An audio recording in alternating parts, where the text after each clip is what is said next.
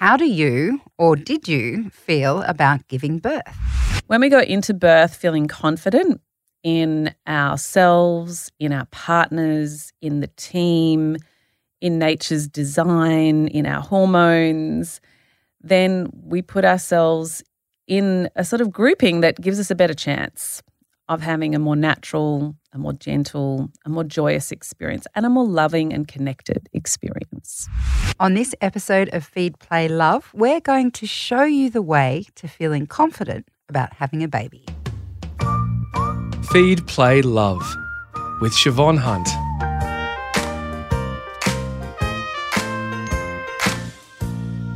Childbirth is not something to be sniffed at.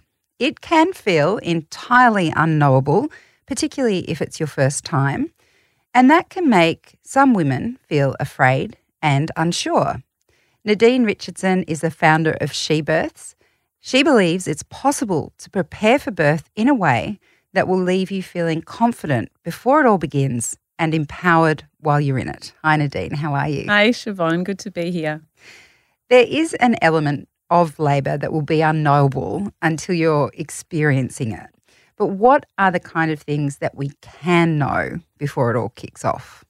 Yeah, there's lots to know and a lot more agency than what we've been fed by media, except not Kindling. No, of course not. Other media, standard media that sensationalise and dramatises things. What can we know to make us confident? We can discover specifically things that empower the mind to trust birth. And so to trust birth, we need to have like a clear intellectual understanding of how the body is actually designed to work. So how the anatomy of the pelvis changes, the physiology of the uterus, all the beautiful hormones that run through the system, and also how that all interplays and connects to the state of our nervous system. And then how that plays out in the different stages of labour, how the strategies and the tools that you bring in are all connected to that anatomy, physiology, endocrinology, nervous system spectrum. So it That's a mouthful. Yeah, I know. That's like a big sentence. But that's pretty much it. You know, we need to know how it all works in order to be able to trust it. We need to know when we feel a sensation, that's like the stretching of my lower back because it's making space for the baby's head to come through and down. It sounds really obvious, but if we don't have a bit of connection to the body and understanding in the mind, then we can just do an automatic instinctive tensing, lifting up, which we do when we feel discomfort, right? Yes. We tense, we resist, it's normal. So we need to practice those skills of surrendering, of letting go, but an absolute foundation of that is the knowledge to liberate the mind from fear. How important is it to really understand the choices you can make whilst in labour? So you can choose different ways to have your baby. You can go straight into hospital. You could go into a birthing centre. You can have your baby at home. But in the process, we all know we can't completely plan our birth. Some things will happen. So how important is it to understand those elements as well? Yeah, we need to firstly, when we're understanding the choices we make, often we make them from a pretty naive place very early on in pregnancy, you know, maybe based on one or two friends or, you know, what our parents did. And then as we become more informed, like we know everyone's trying to get a master's degree, you know, in like 5 months' time before the brain shuts down and before labour starts. So, you know, as we gain knowledge, I think it's often a reassessment and a reconsideration for a lot of people. Have I made the best choices? Because if you do something like SheBirths, you know, we're going to present you with the statistics. So, you know, the New South Wales birthplace study shows that, you know, among the sort of 250,000 women a year that give birth in Australia, of those, like 90% of the home birthing women will be able to have a natural vaginal delivery. And then if we look at the birth centre women in the public system, around 70% of them will be able to have, 70 to 80% will be able to have a natural vaginal delivery.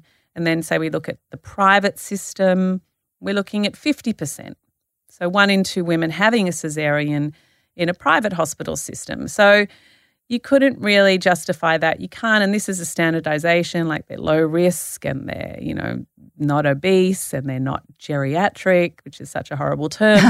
So standardized, across that, you have to start to think, well, potentially the systems might be actually tailoring our experiences. And so it's really important that every woman gives birth where she feels the most safe. Wherever she feels the safest is where she will have the safest birth. But we need to have conversations. We need to look at stats. We need to interview our providers and make sure we are a match and we can be on the same page. That's what birth preferences sheets are all about.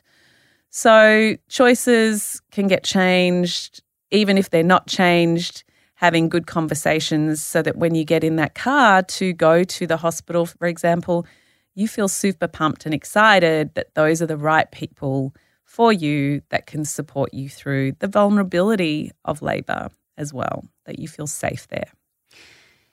Obviously, there are different choices you can make in terms of where you're going to give birth. But if you're someone who's chosen to give birth in a hospital, that can feel like a very big institution. So you're just mentioning there, you want to know that you're in the right fit. You want to have confidence that you've got the right team. But I wonder how many people feel confident in that hospital space, because even some birthing centres are in a hospital, right? Yeah, and majority are. Yeah, and it depends, I suppose, on your personality as well. But I know that whenever I'm in a medical situation, I'm like, you know more than me. Yeah. And of course, in certain situations, even with birthing, that's going to be true. But I find it interesting in that kind of conversational space and trying to make your preferences and your needs be heard in a big, bustling, busy hospital. I'm thinking many women would probably just say, I'm just going to do what you tell me. Yeah, and I think this is where education is so important, to really understand the nature of evidence-based being utilised in hospitals. So the research tells us that it takes about 17 years minimum for evidence-based practices to be implemented within a hospital system. Wow. Yeah. Jeez. Wrap your head around that one. They're dinosaurs, like they're very slow-moving, bureaucratic dinosaurs.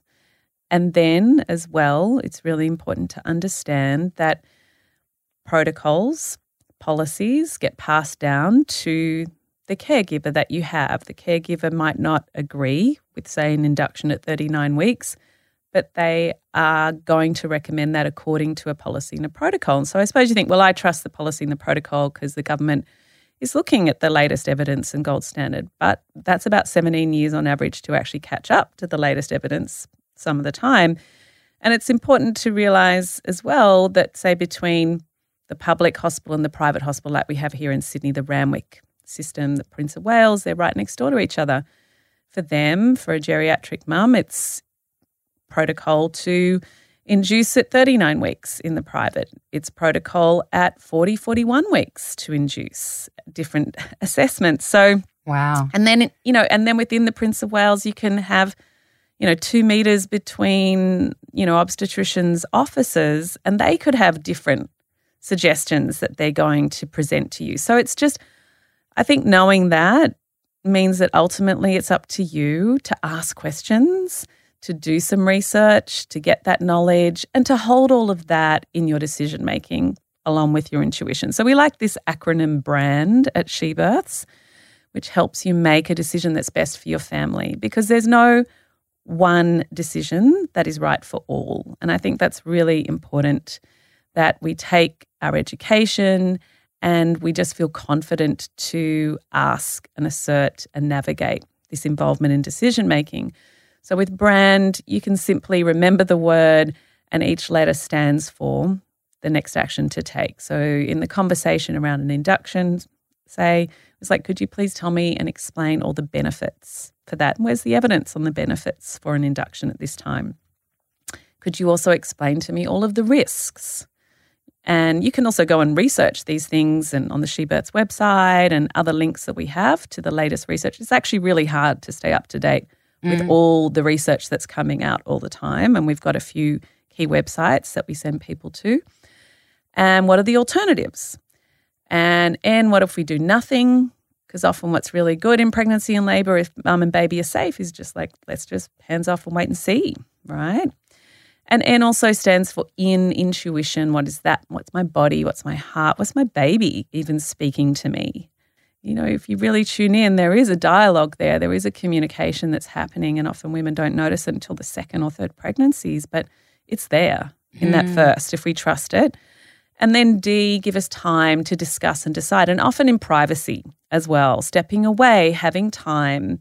You know, just like if you're making a big decision about work, it's like, I'm just going to sleep on that for the night and get back to you. Or even in the throes of labour, even if it's just like it's inevitable, you know, what the next step is. It's obvious, right, to you and your partner.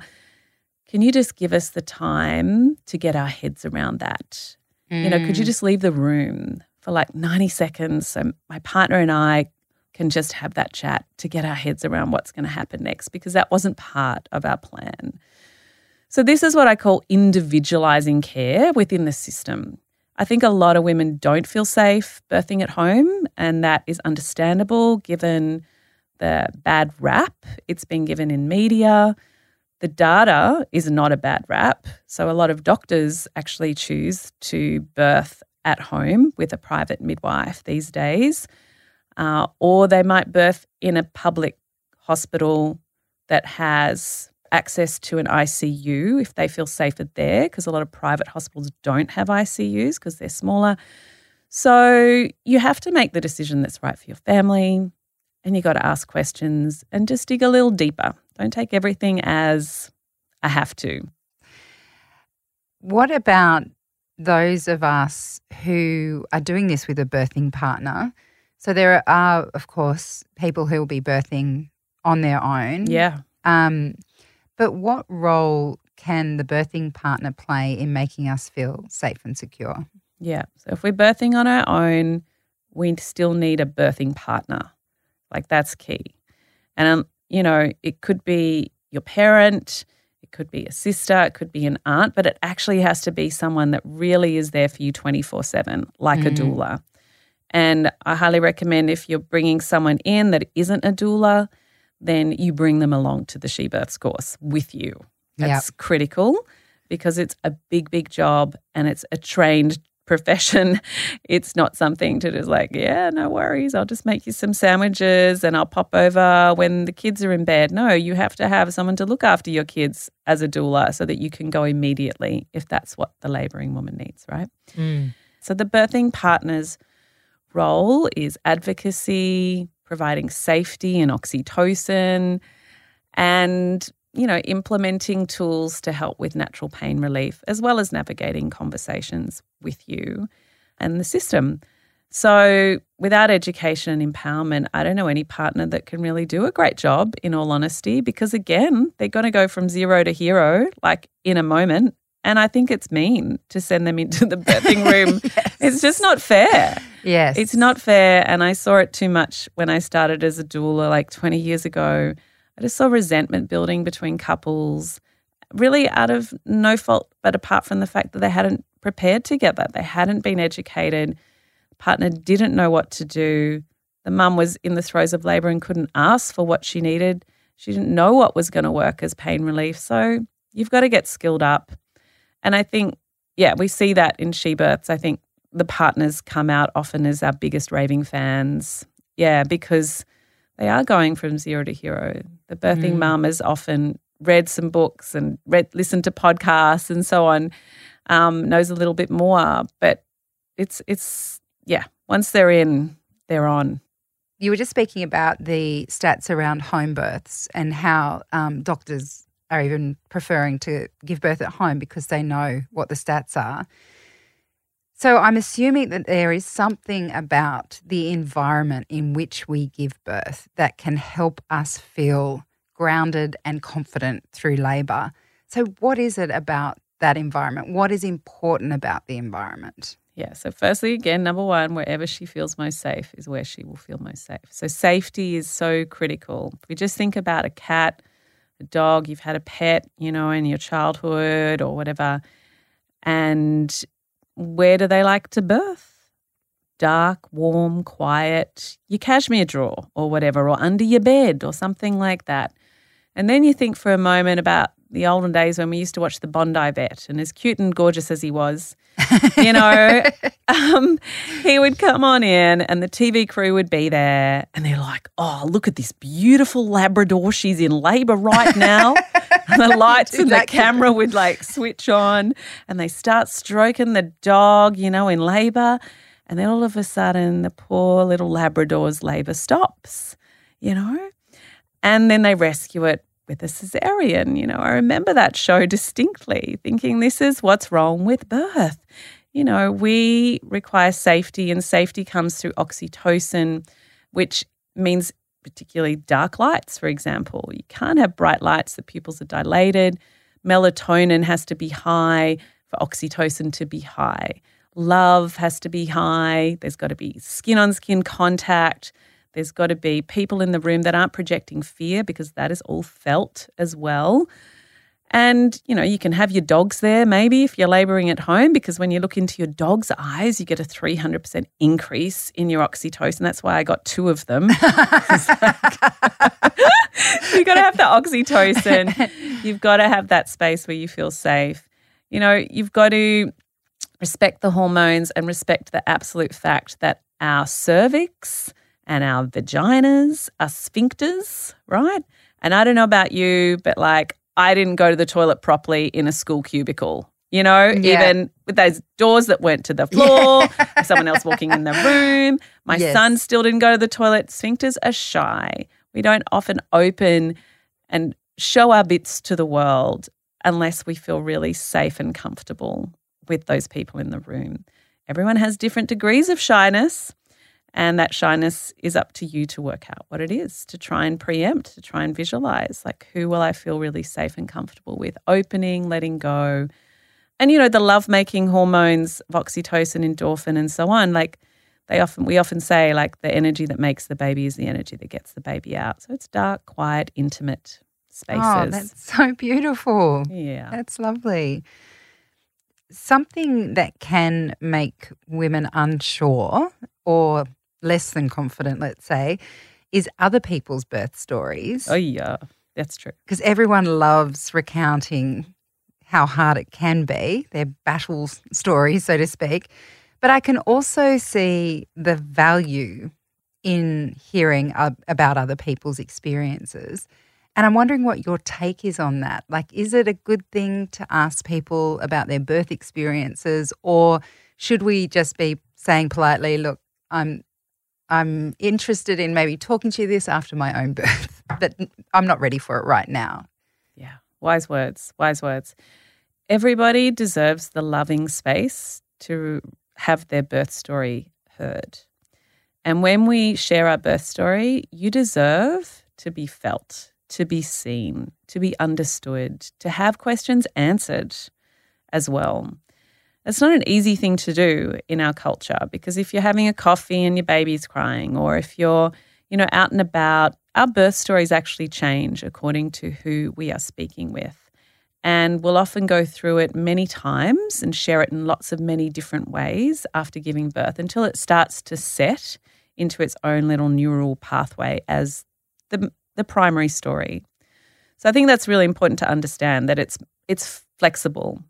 So it is really important that every woman has that space. It can be great to see a therapist, but I would also suggest talking to a birth expert, someone that actually attends at the coalface, because I've had mums that have been doing therapy sessions for years about their birth come to me and prep for their second birth, and I just explained to them, well, that was because of the induction, and that was also because of the posterior presentation.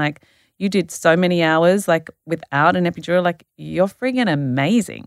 And they're like, wow, I just thought I was a failure and nothing was ever helping me. Anyway, that's an aside. So I just want to frame that for all women, but the pregnant woman also has to respect her neural plasticity and understand the nature of the brain As humans, we receive and encode negativity 5 times faster than we do positivity. That's a design for survival, right? Could be a saber-toothed tiger in that bushes on Bondi Road. I have to think of worst-case scenarios. So we have to be really protective of the stories we hear. And for every negative story, you really need at least 5 positives just to counteract, to give some sort of balance. And that is the same ratio in your relationship, by the way. You need 5 good things that you tell your partner about them to the 1 complaint, just to keep things alive, just to keep it floating where it's at, right? It's got to be more than that 5. That's Dan Siegel's work into the neuroscience. So I think it's really important to also remember that when we hear a story, because the brain works through narrative, we make meaning of our lives and the world all the time through creating stories, that you are 36 times more likely to remember that information if it's told to you in a story. So if you just think about like how you empathize as a woman with other women, when they come up to you and they say, oh, I just want to help you out, so I just need to tell you exactly what you need to do because birth is blah, blah, blah, and my experience was blah, blah, blah. That's really important. She gets the opportunity to speak that to someone who's actually able to hear her. And it's really important that you protect yourself from that wiring by something like you said, oh, I'm so full of stories right now. I can't take any more. Thank you so much for your care and your love and for helping me out, but I just can't hear another story. Just speak it like that. It doesn't have to be personal. Yeah, but that's a really good thing to remember about needing to hear 5 times as many good stories as the perhaps it not necessarily negative. I don't think even when people are telling those stories, they mean it to be that way. No. But we can get involved in the telling or retelling sometimes. Yeah, and I think, on the SheBirths show, on our podcast and inside the app and the resources that people who do the courses receive, there's lots and lots of different stories. And there's all the blog stories. It's hundreds of stories there, maybe thousands, I don't know. But they're not perfect stories. And there can be challenges, of course. This is a rite of passage. And like we said at, the very beginning, you don't always know how things are going to unfold. It's a mystery as we step into labour. So things can happen. They can appear negative. They can be challenging. There can be big decisions. It won't go exactly to plan. But was the trauma resolved? Were they able to process in the time? Were they able to frame it in a positive way? Or soon after that event, were they able to see it in that way? And that's usually when there's a doula in the room, to be honest. That's the big role of the doula, is helping with that framing and that mindset. We increase maternal satisfaction dramatically as well as reducing interventions. So that's what we're really helping with in that porous plastic time, helping the mum realise that she did great because she did. And, that way. So if someone's listening and they're pregnant now, what would you want them to take away from this conversation about preparing for birth and being confident as they head into labour? Yeah, believe in yourself, believe in your body, believe in nature. And if you don't 1000% believe in that, then go and get the knowledge. Like, let the fears arise because they're there to drive you towards the right place for you. So if I was pregnant, I'd sign up for our free holistic pregnancy guide, for body, mind and soul, work across those 3 paradigms. It's not just about the intellect. It's also about caring for the body, feeling good, lowering anxiety, doing practices, yoga and so on, meditation and breathing. And, embrace the journey and keep diving into the knowledge until you feel 1000% confident and trusting in your ability. Oh, that's beautiful. Nadine, thank you so much. You're welcome. Thank you. That's Nadine Richardson. She's the founder of SheBirths. And if you'd like to know more about SheBirths, check out the links in the notes of this episode. I hope you enjoyed this episode of Feed, Play, Love. If you did, please rate, review or favourite. That way you'll get all the new episodes, plus we can reach and help even more parents. And if you have a topic you'd like me to cover, email me at feedplaylove@listener.com. Bye for now.